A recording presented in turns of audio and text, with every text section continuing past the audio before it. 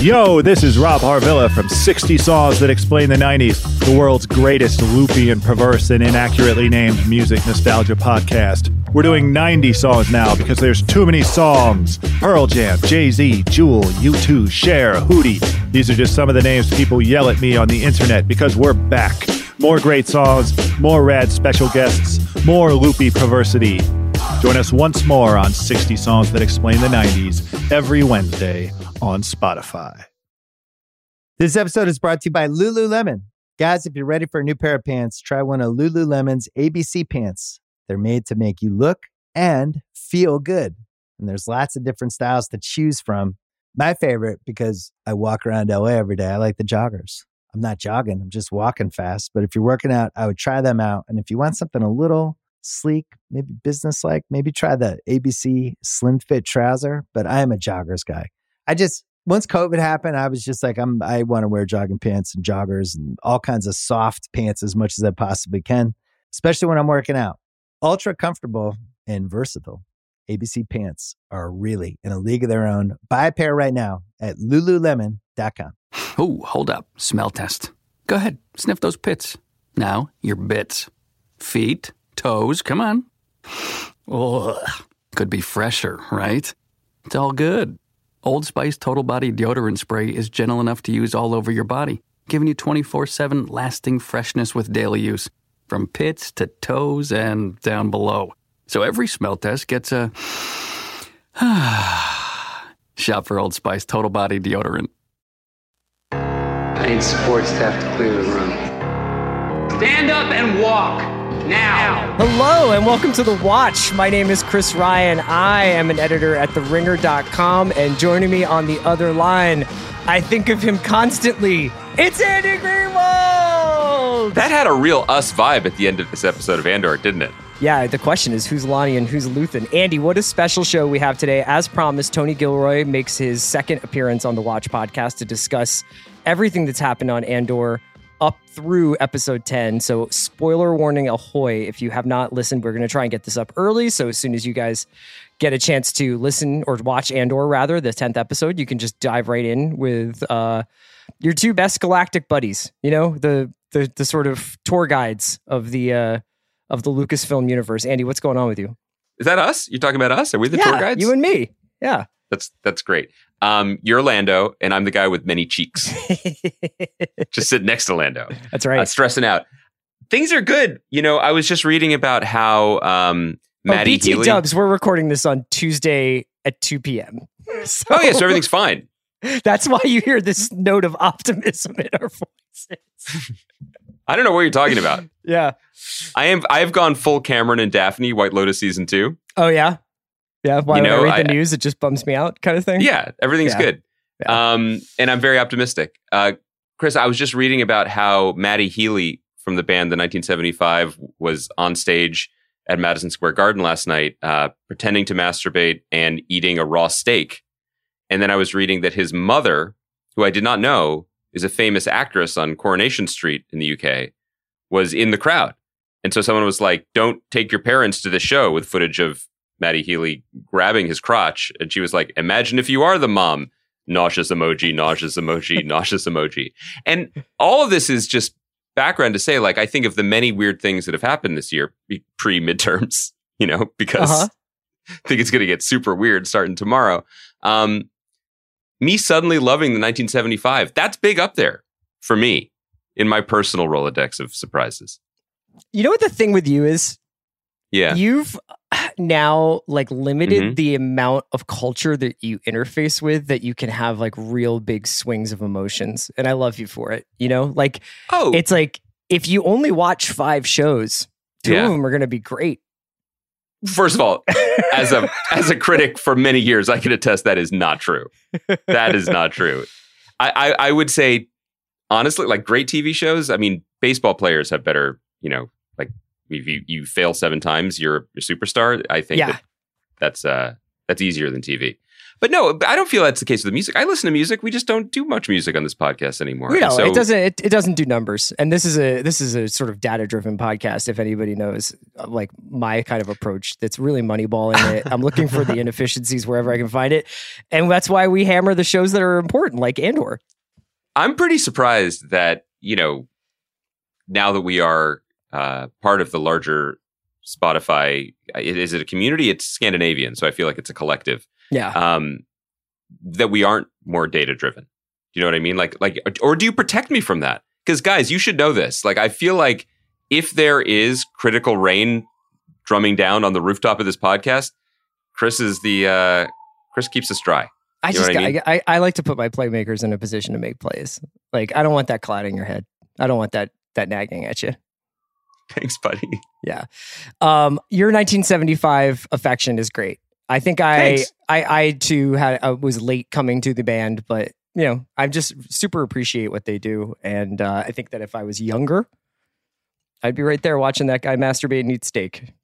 You are younger. Come on. It's not your birthday till next week.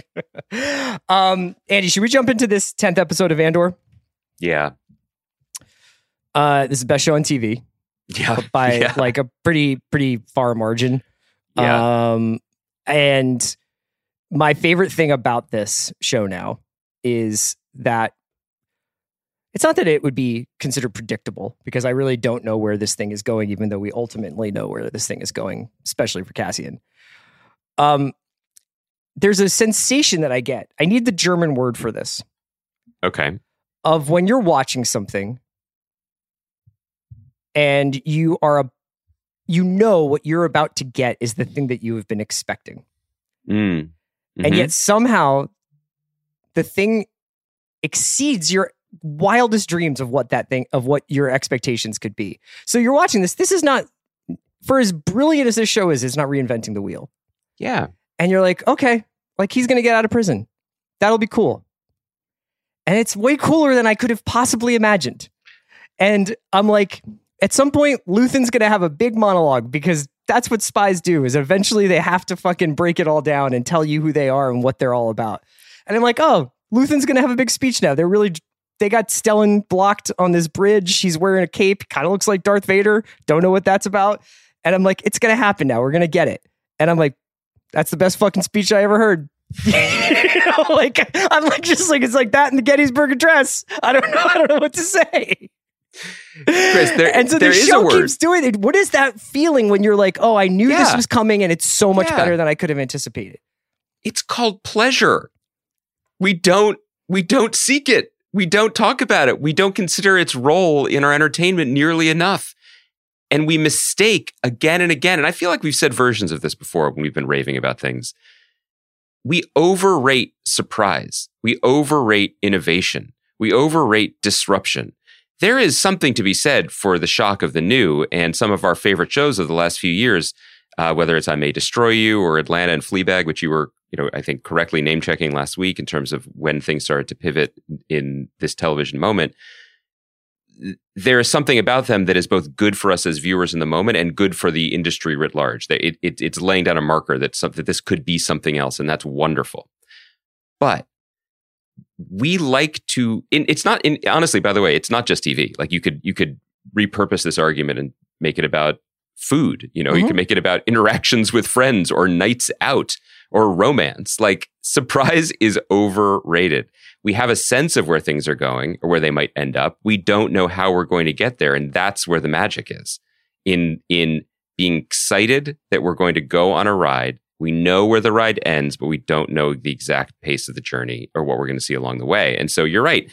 This season is a masterclass in that, because in these 3 episode arcs, we because we like culture and we've watched many things and read books, we know where this is going. We knew that when they were on Aldhani, that there would be a giant set piece, that something would go wrong, that not everyone would survive. We knew Cassian would, but beyond that, we didn't. Mm-hmm. And it was in no way less pleasurable because of that. In fact, it was more pleasurable because we were on the tips of our toes or edges of our seat being like, okay, how is this going to go? And so same thing, you put them on a prison planet with, 5,000 men? Who knows? They don't know. They can't figure, it's like, how many levels are there to that place? Yeah.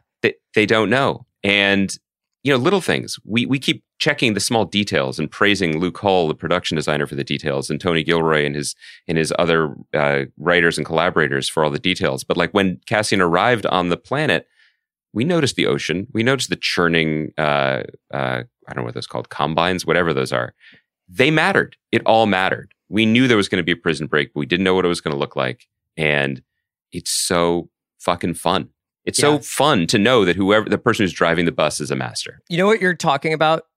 You're talking about the way we feel about the show in general. Like I'm talking about these specific moments, but I think the reason why we've been overwhelmed by this thing is it's like when you read great poetry or great literature and you realize that it's articulating something that you've never felt but had the words for. Or you've always felt but you've never had the words for. Mm-hmm. And not to compare like, Andor to like a Wallace Stevens poem or something, but like you are like, I've always kind of wondered what it would feel like if this took itself very seriously and talked about like what would happen if a bunch of people decided they had had enough of the Empire, but they weren't wizards, Mm-hmm. What would happen how do you raise money? How do you radicalize people? How do you get them to become true believers? How do you get people to give up their lives? How do you what kind of sacrifices would have to be made across the board? And we're starting to see that. And so like watching the show, I'm never like, oh my God, I can't believe the multiverse twist here. You're just like, oh yeah, like this is on another level than I knew was possible for this. Yeah, and let's talk about, this comes up briefly, I think, in our conversation with Tony, but and I don't even think it's a straw Wookiee argument, but like the idea that one of the problems with the show is that there aren't a lot of aliens. Well, like, look, step aside from that for a second. This show has put humanity back into Star Wars. Remember, it's not just the aliens or the Hutts or the whatever. We're talking about the Mandalorians with their masks that have dominated the mythos for all this time. We're talking about a movie series that, when it talks about human emotion, talks about how it's bad. That fear leads to hate, and hate leads to suffering, and suffering leads to the dark side. And these things need to be clamped down on and buried deep and turned into magic powers that will allow you to defeat your father, defeat your evil. That aspect of Jediism and religion is, it's honestly fascinating when there's space to poke at it. But we haven't really poked at it. We've just sort of folded it into the superhero myth, which is to say that like it's better to be Superman than Clark Kent. So let's go for that. Right. This episode, I mean, all of them have been broadly about that in the most wonderful way possible. But Mon Mothma's fear and disgust about the choices that are laying in front of her, which we should circle back to because that scene was amazing. But specifically thinking about Andy Serkis's arc, which we do talk to Tony about, but like we are living with this guy for 3 episodes and we understand what motivates him. We understand why he is the way he is. And it's due to a great performance, but also great writing. And the decision that he makes to rebel, how he rebels, what it means for him to rebel, all to build to a moment where he has made something of his life, at least to us, the audience, and to those who followed him, and he can't swim. He can't swim. Yeah. It's a beautiful moment, and that's all of it right there. You know what I mean? Like they were all afraid. He didn't have a political epiphany either. This is the best thing about it. It's like there's no political epiphany on Kino's part. He doesn't all of a sudden start looking at Nemec's notebook and start thinking in terms of like overthrowing power structures. He's like, I'm out of options. I had a pretty good life here, as good as it could have possibly been. I'm the shot caller in this prison, and my number's going down. But then he finds out that it doesn't matter if your number goes down to 0 because you're just going to get transferred to another bridge, basically.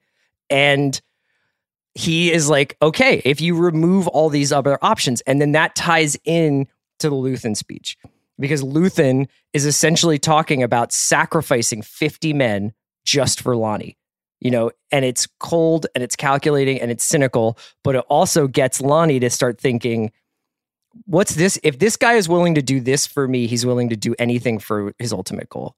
And I'm sure one of the reasons why Luthen is as candid as he is with Lonnie in that last scene between the two of them is because he doesn't really think he'll ever see this guy again, nor will he see him again. Because I just have a feeling like there's one way out here, as they say in that prison. There's not going to be a reunion of the rebels talking about like what great moves they made. This is cutthroat zero-sum stuff.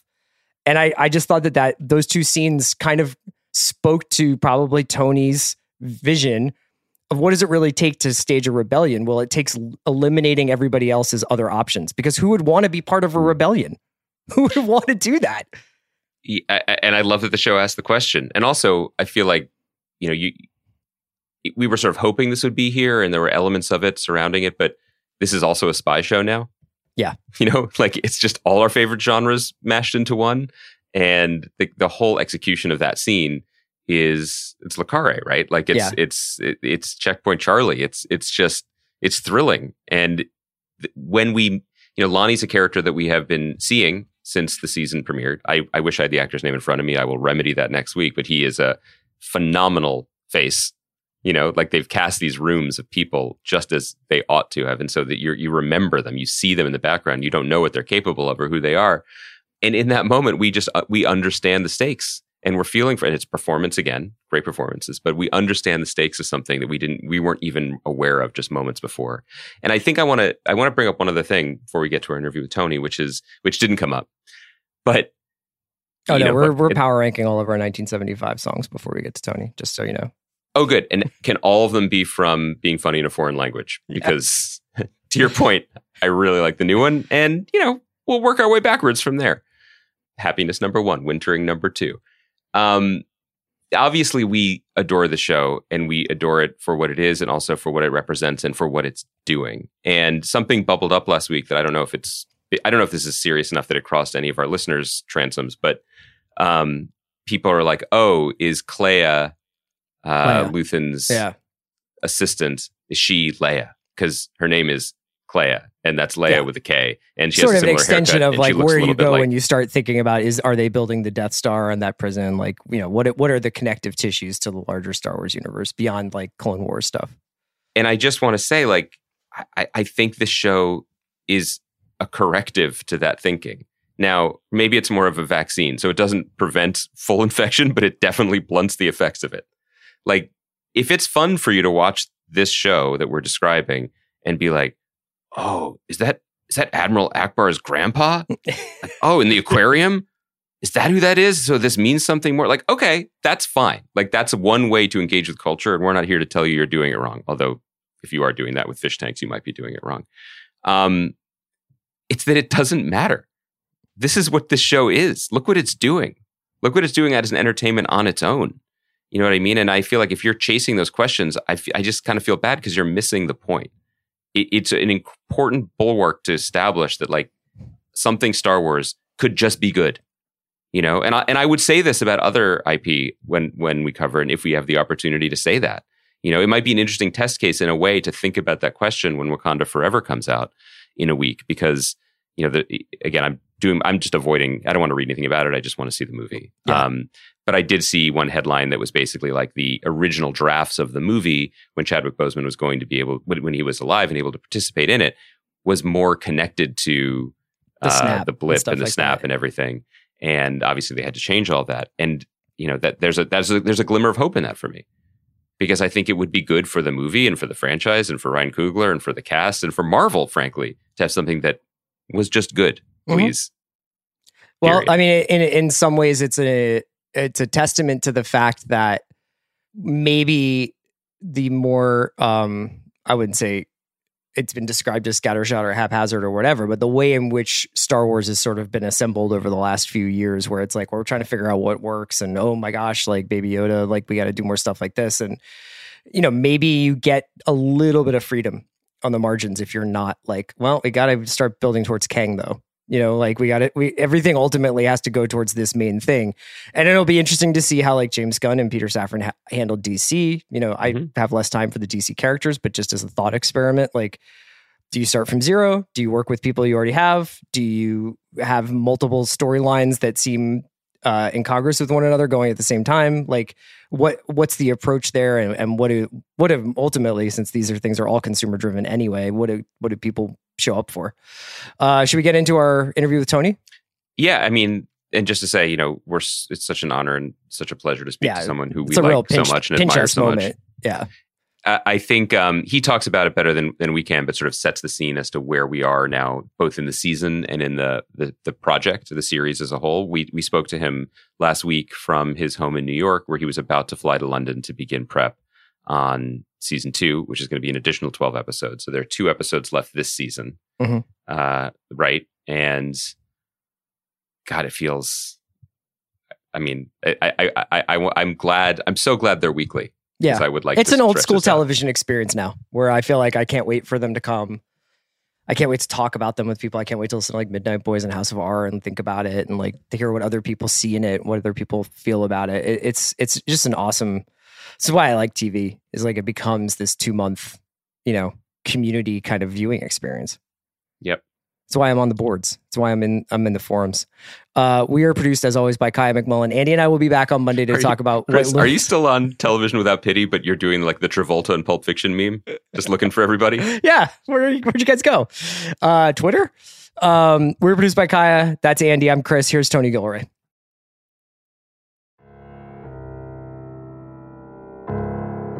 We are so excited to have Tony Gilroy back on The Watch to discuss screenwriting, spycraft, the Star Wars prison industrial system, and all things Andor up through episode 10. Tony, thank you so much for coming back on. Oh, man, it's my pleasure. You guys have been killing it. You're the one that's been killing it, Tony. We're, as you know, as you've heard, we love your show. We love the show. We feel lucky to be watching it week to week and having so much fun with it. And, when we last spoke a couple weeks ago, we had seen, I believe, 4, and now we've seen 10. And one of the things we took away from our conversation with you was that you were biting your tongue. There were things still to come that we hadn't seen that you seemed eager to talk about or eager for us to see or eager to fold into our understanding of the show. And now that we're a little bit further down the road, we haven't seen it all yet, of course, but I wanted to ask you, what specifically was in your mind when we spoke? Was it specific set pieces, the way the show was be changing every 3 episodes, just the scope of what you had in store? What were you thinking about that you couldn't talk about during the first round of press?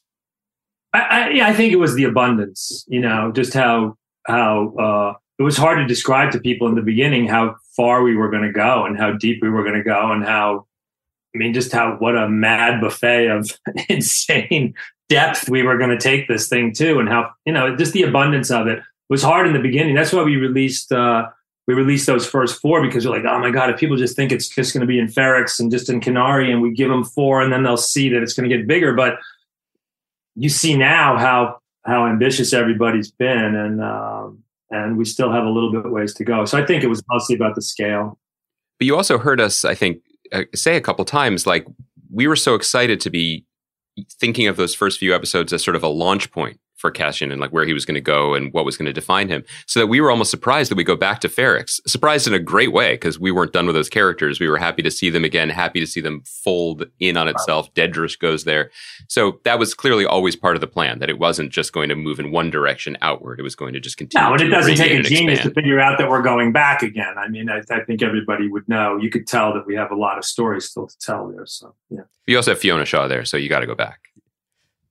We have Adria. Adria's still there. Exactly. She's great.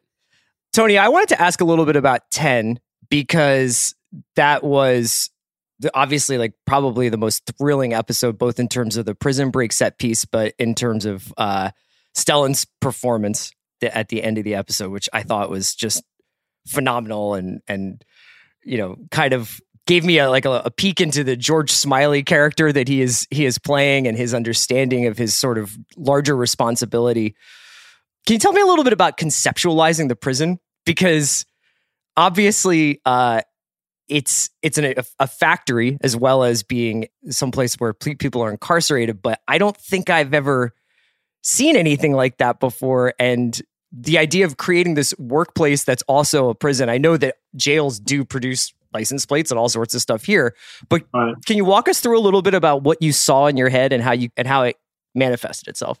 It was one of the blanks in the, when we came to the writer's room, we did this like 5-6 day writer's room with Bo Willimon and my brother Danny.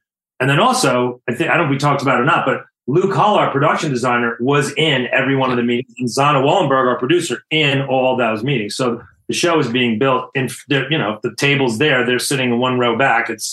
They're watching the whole thing being built. So there was some, I put I think I'd written 1, 2, and 3 ostensibly and had a lot, I knew where we were going to end up. I knew what 11 and 12 were going to be, but there were some gaps in the middle. And one of them was prison. And like you put prison down on the table between Bo and Danny and I, and, what's the first thing? The first thing is, well, we've been gorging on great prison material for a century of American cinema. I mean, it's just, there's no shortage of great prison movies. So it's like, well, if we're going to do this, the very first thing is if we can't disrupt it and we can't do something new, then we're not going to do it. So what could we possibly ever do? Forget if it's even germane or forget if it's even, let's just, first things first, what's the prison we never saw before? And I really, honest to God, in the last 4 days, I've been trying to figure out, I don't think we'll ever know who said electric floors, because the conversation in that room was just such a blur of imagination and antagonism. and whoever said electric floors, the moment that came out, and all of a sudden we're off to the races. And so the construction of the prison and the methodology of the prison and the way it worked predated its elemental, when you're writing well, when you're getting lucky, when you're writing well, all the things that you do mechanically, the little breadcrumbs that you leave, all of a sudden you look back later on, you go like, oh my God, that actually is thematic. That actually fits with this. That actually and it did. But I have to be honest, the primary motivation was to do something different first. As you're talking about this, I'm picturing Andy Serkis's performance in this. And, one of the things that we adore about the show and about your writing generally is there are no small characters, there are no small parts. And you've just been so blessed in this series with such incredible actors that I've never seen before that now I will watch whatever they do. Right. Andy Serkis is a recognizable face and name, and he comes to this for this arc. And I'm curious about the conception of the character and then also the conversation with him about what he's going to bring to this part, where he's going. Because as when he's introduced and he's playing a certain role, he's the foreman, he's sort of he's the company man basically on the floor. His transformation, his arc, building to his speech in this episode, and then building to something that I don't want to gloss over, which is the last time we see him, which is that he can't swim, which is, again, it's just this cherry on top of the sundae of this episode. Anyway, there was a question in there that was basically about the question about the process to get there?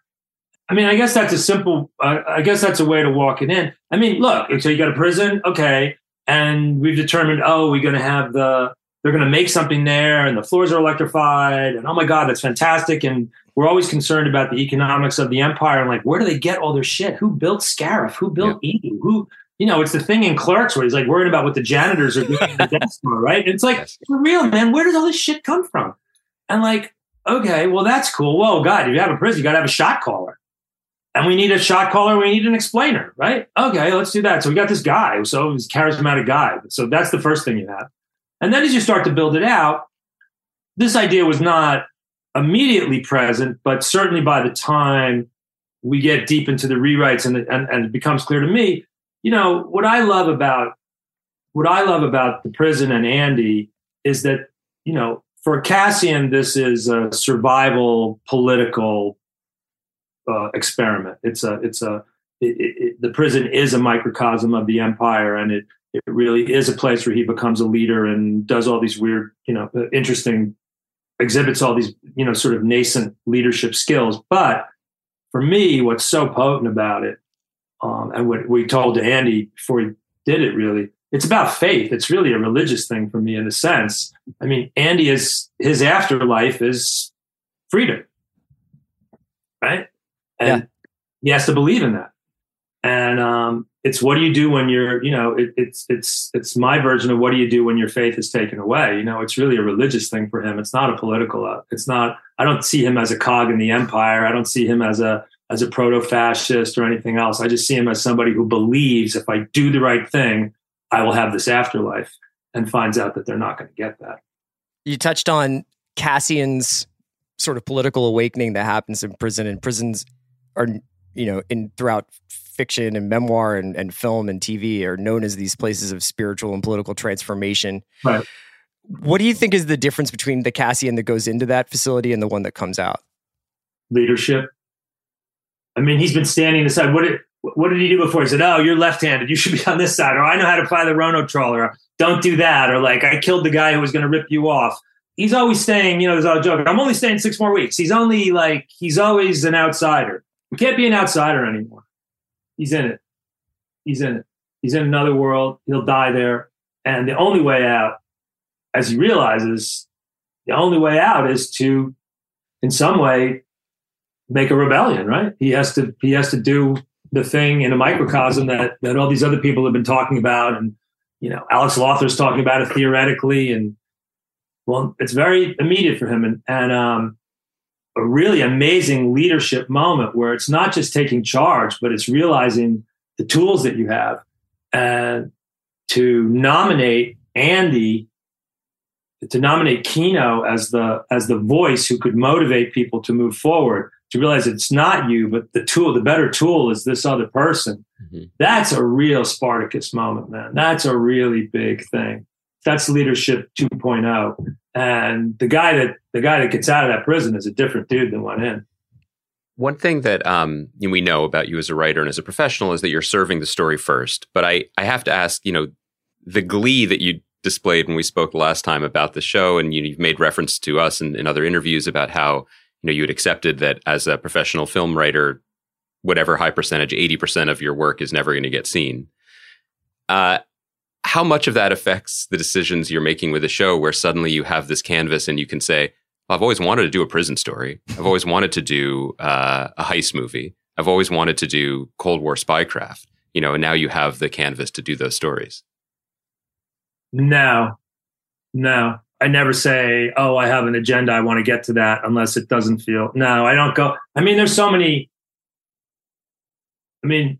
All the opportunities just present themselves anyway. So why should I worry about any of that? No, I'm trying to follow the trail. I'm trying to pull the string all the time. If you don't pull the string, then we lose our way. Because anybody and you guys are deeply appreciating the show, and I'm assuming people that listen to you, this is more than anything else. This is an exercise in plotting.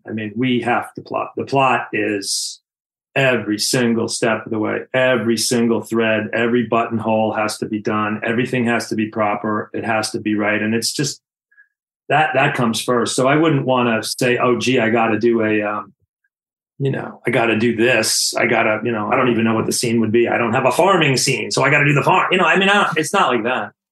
Well, so then let's talk about the plotting.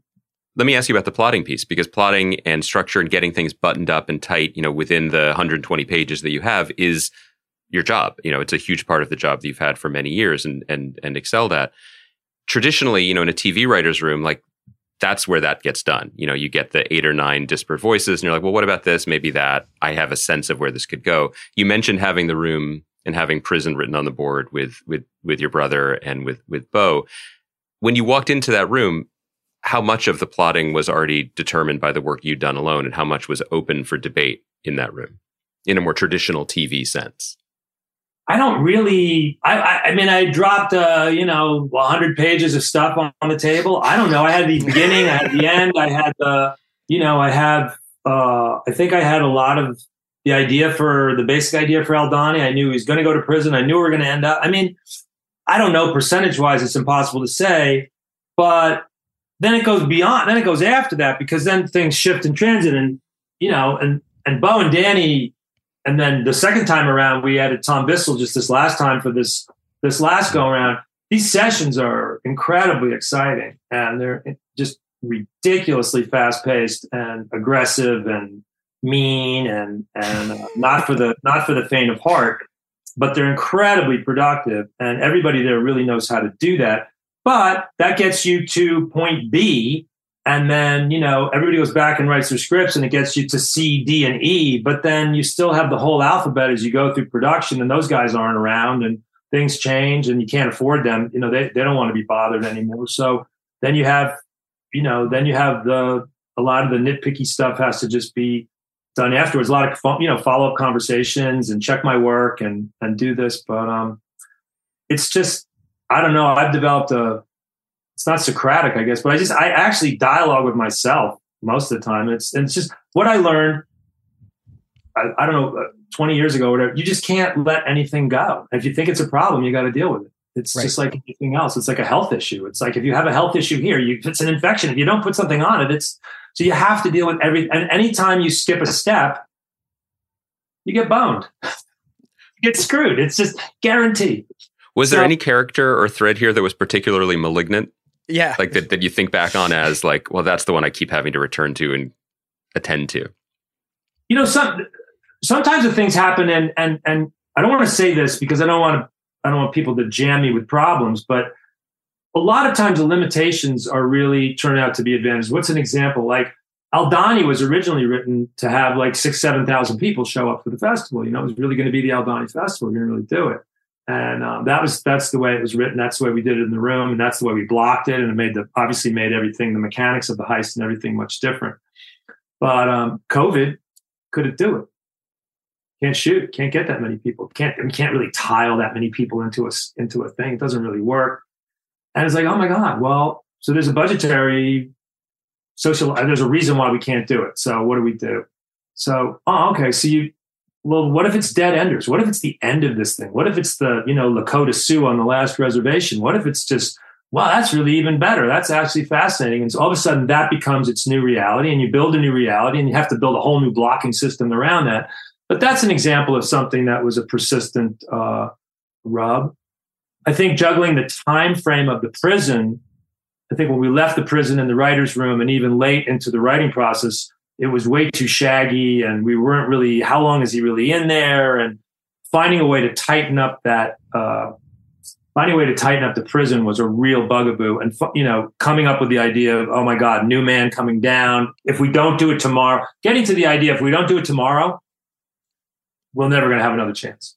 And that's a late discovery, and that changes a lot of things, and it really helps stuff out. But that was a real bugaboo along the way. But that's our inside baseball screenwriting kind of. That's also what we live for, is to hear stuff like that. I think that the character that I've become more or less obsessed with is Luthen, and this episode was very much a Luthen showcase towards the end of it, along with the huge set piece in the prison. I was curious. He's obviously a spy master. He talks in his conversation with Lonnie about life being a performance and never being able, having to be these different people. He is different people. He's different with Cassian as he is with Vel, as he is in his shop, as he is with Mon. He's different with Lonnie. And I was wondering whether, obviously, Stellan is playing that part with those wrinkles, with those different sort of variations on a theme in those different interactions.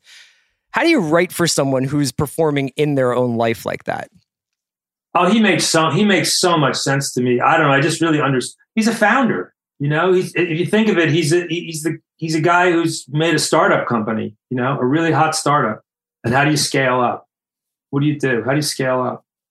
And how do you scale up when secrecy? I mean, he's confronting. He panics with Clea earlier on, like, oh my God, we're going to go loud tomorrow, and what's going to happen? And like, we've been doing this. I've been building this thing in my garage for the last 15 years, and we're going to take it out on the street tomorrow. Well, what happens? All of a sudden, the neighbors are going to know what we're doing. And it's that, the torment of the founder, the torment of the true believer. Everything that he says in that speech to Lonnie, I believe, is true. I don't think he's gaming him at all. I think that's I want that to be, and Stellan knows that. And we spent a lot of time on that. That is real. What he's saying there is a cri de coeur. I mean, he really, that's as naked as he's ever being. And I think one of the things that we will definitely be playing as we move forward, throughout the whole thing, is how do you scale up? What happens to the original gangsters as everything gets normalized?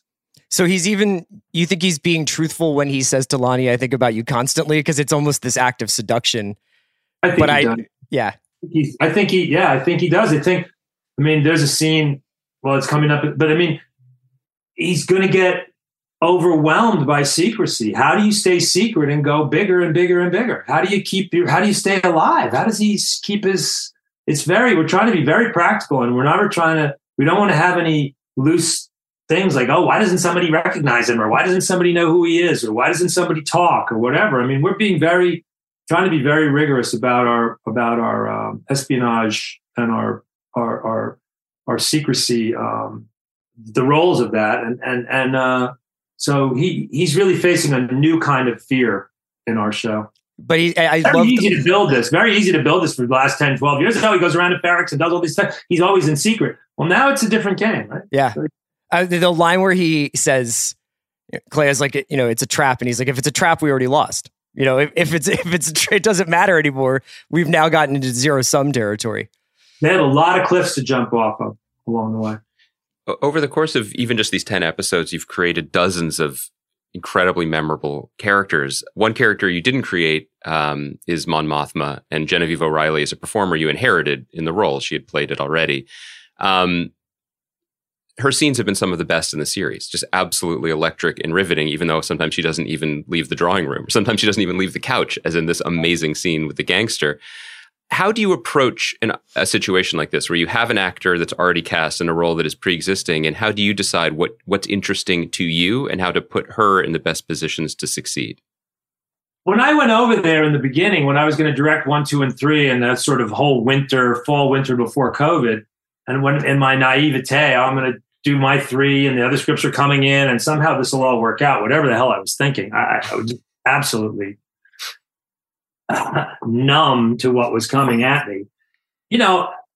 Well, okay, I have Genevieve and she plays Mon Mothma. She's supposed to be a pretty good actor and there's no choice there. We're going to hijack this thing. And I sat down, I met her and I knew her from Rogue.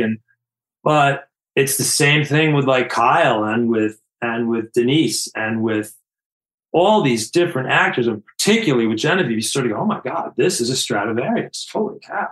I can write anything for her. You start to write better. You start to write more ambitiously. I don't think I had any idea how good she was or what she could do. And I don't think I knew how far I was going to take her or what kind of scenes we were going to give her in the beginning. No, I think everybody rose into that.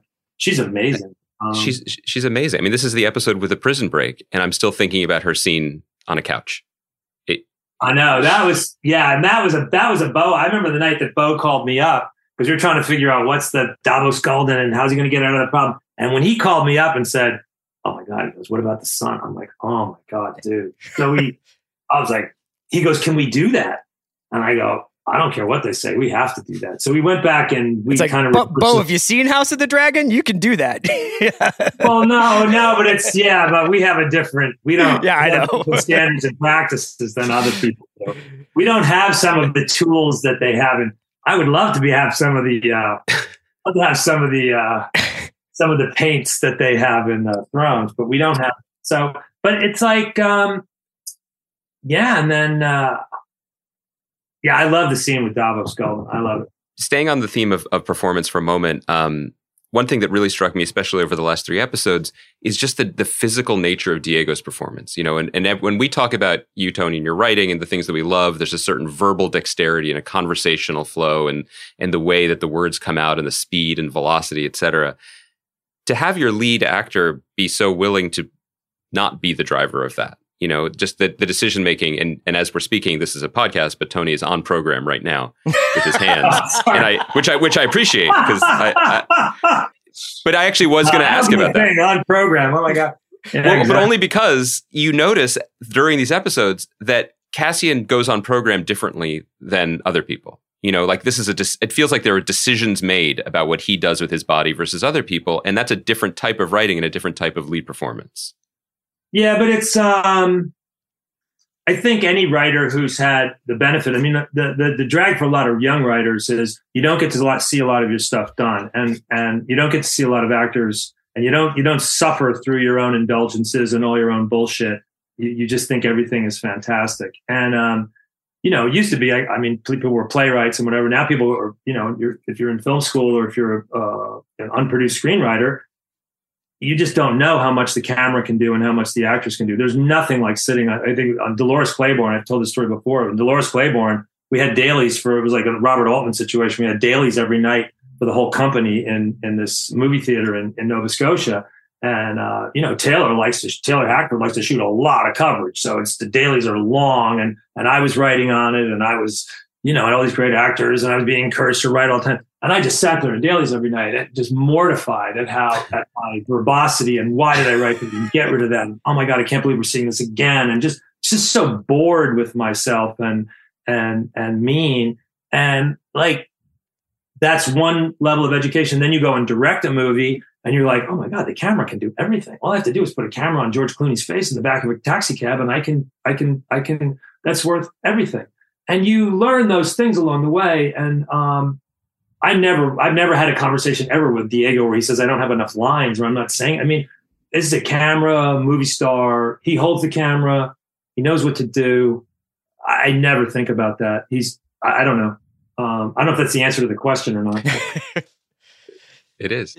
I was reading an interview that Denise Gow gave where she was talking about the Dedra character. And in the same way that Cassian goes through some sort of kind of awakening transformation in prison, I feel like putting Dedra in the field, it's maybe not a transformation as much as it is, a mask off moment that she actually is this fascist that she seems like, but in the early episodes, it's much closer to, she's a woman in a man's world and this is tough for her too. And she's trying to chart her path. And then you get her out there and you give her some torture headphones and things go a little bit sideways. What do you think changes at all? Or is it just the same person in a different context when Dedra gets out in the field? Well, we had the parallel experience in the room because when we were writing her, we're like, okay, she's, all the things you say, she's the underdog and there's only one other woman in the room and they're treating her like shit and she's doing a better job than anybody else and nobody's paying attention. And we're like rooting for her all the way through. And then we got to like Ferrex and we're like, oh my God. We were like, okay, well, that'll be cool. If we can make the audience feel the way that we feel, then that's super cool. So yeah, we shared that revelation in the room writing her. Yeah, I imagine that, without getting too deep into the real world applications of sound torture, the headphones was just like that kind of like Oculus set that they put on Bix. I was like, I've seen a lot of torture in films. I don't think I've ever seen, let's have children screaming into this like one frequency. It's stunning. That's the theater of the mind, right? Yeah. But I feel like a lot of our love for the show and goes back to something you said before, or it's come up already twice in the conversation when, someone said electric floor and then you're off to the races. Bo calls you in the middle of the night and says, what if he suggests their children get married? And that's kind of like thunderbolt moment when you've been chasing the best version, the new version, the surprising version, but then there's a clarity, right? When you know what it is. And I think that's what, as an audience, you can feel that same electricity.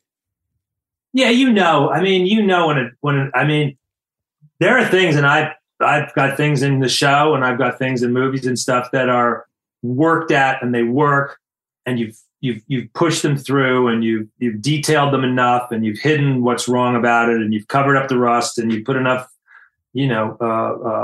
body putty on it to make it work and it passes muster.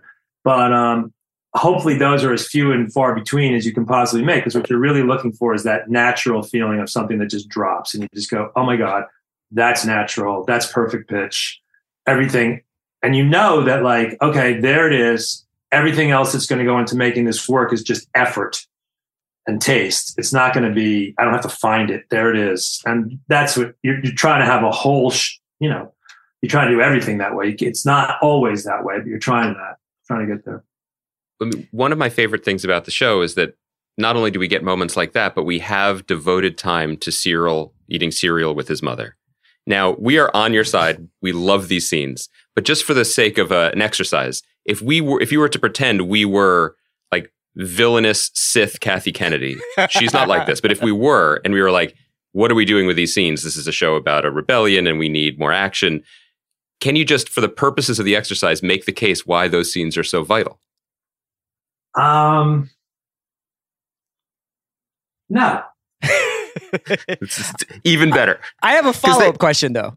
How come I can't go 5 feet without seeing Baby Yoda plush toys everywhere, but I can't get Cyril's cereal in the stores yet? There was a cereal that looked like that when I was a kid. Yeah, it's like Cocoa Puffs or whatever. Yeah. No. I had no hand in that, in the cereal or the blue milk. When that showed up in dailies, as a set, obviously, everything else. I mean, every inch of the set and what she's wearing and what he's wearing and what they're saying, all the rest of it. But no, the cereal and the blue milk and the stuff is a surprise to me. And it's really, everybody directed those scenes really well. Everybody got what that was about. And Catherine is just, I don't know, they're kind of my favorite thing, really. So when you were in pre-production in the room and then in production on this, I mean, the degree to which this is, how big a swing this was, I don't think we didn't realize in terms of the scale and the scope and just for us as fans, what you have done creatively with this franchise and the direction you've put it in and the doors you've kicked in for it going forward. Now that you are about to embark on the back half of it with a company that has now seen the results that's been received, has there been any change in the conversation? Like, is there excitement? Is there a different level of confidence that Star Wars can do this? You know, because in a way, what's kind of amazing to us is that it was a leap of faith on everyone's part that like, this is also Star Wars. I mean, we have money issues, money's an issue. So there's things we'd like to do that are just too expensive. And, there's all those issues, but no, not text wise or tonally or anything. We don't have any instructions or anybody, people watch what we do. They pay attention to what we do. They certainly pay attention to how we do it. We try to be as incredibly disciplined as possible. I mean, there's shows out there that have no budgets, that are just like, they're just, or shows that have come apart and come back together. We're super tucked away. We eat every single piece of the cow. We're using everything that we get. But no, I haven't had nobody's come and said, don't do this. I was curious whether or not anything about whether it's the reception to the show or watching people watch the show has influenced, not in a concrete way, because obviously you can't reveal, has influenced the writing of the second season. Now, because it's a unique experience, I think, for you, where it's like, you didn't do part 2 of Michael Clayton after everybody started quoting Michael Clayton to one inch. That is an interesting question. I don't think so. It's been just fascinating to watch the conversations. I mean, it's just so new and it's such an unusual experience. I don't know if you can even imagine. I mean, it's 6 weeks and, I'm not on social media, but I'm a voyeur and I go on and I peek and I look at stuff. And why wouldn't I? I mean, anybody who says that I'm trying not to do it obsessively. People flag stuff when they send it to me, but I mean, even people just having super arguments about the show is just fascinating to me. I love what they do. I think, trying to think if there's anything to be influenced. I think one legit thing that we don't have a lot of, we have not dealt with a lot of creatures and aliens and things like that on the show. I think there will be some coming up and we are all through. We have a pretty organic approach to it. And we certainly want to be in the Star Wars universe. I think we've been a little shy on some of that. I think that's a legit thing that has entered my mind a little bit as we've gone forward, but not really. No. It's fascinating to watch all these people try to, not appropriate, but try to adopt the politics of the show for their particular politics, because we're not trying to be contemporary in any sense. Anything that is contemporary is just the fact that people aren't looking at history. I mean, slavery, colonialism, imperialism, oppression, frustration, these are 3,000-year-old issues. You just go back through every single piece of history and you can just drop the needle anywhere you want. And that's what we're kind of doing. That's the beauty of doing a show like this, is you just cherry pick everything from, in recorded history, of political history. It's all there. So it's interesting to watch people try to pin us down contemporarily. But no, I don't think I haven't changed anything really specifically that we're doing other than just trying to keep our standards up and not get lazy. So, Tony, thank you again for this time. We have to let you go, but I know that 2 episodes left in this season. You're about to go to London. You got 12 more. I think I know your answer to this, but I'm going to ask anyway. Anything you'd like to tell us and the listeners about the next 2 weeks? Yeah, what are they making in the jail? anything you'd like to prepare That's us the writer's for? room. The jail is the writer's room. They're building the second season in the writer's room. That's right. That's what they're doing. That's right. Bo Willimon hasn't worn shoes in 3 years. I'm trying not to get fried. I want to get flavored tonight. That's my goal. Yeah. I would only say this, that if people dug along the way, I mean, we're in control of our story. We're in control of it. And I saw some people say, oh, it looks like the people aren't really, it's chaotic. All these characters are going on. There will be convergence. We will round out. We have some place that we're going to. I think it'll be a satisfying place to finish and a pregnant moment to continue. That's the plan. So, well, we wish you nothing but good luck, continued success. Off in London, season 2. Please know that as a reward, I want you guys to stop watching any other shows now. I just think we have stop, man. You've ruined us. We have. Well, I mean, have you noticed? We're talking about like Deadline news headlines. It's really always a pleasure, and perhaps we will do a final wrap up if we arrange all that. So, that would be really great. Thank you so much for coming back. Chris and I are going to stay in the Zoom just for the next couple weeks. Yeah, we'll just be here. You drop in whenever you can. We're ready. I'm going on program. You're right. So are we. Take care, Tony. Thank you so much for coming by. Thank you. Bye-bye.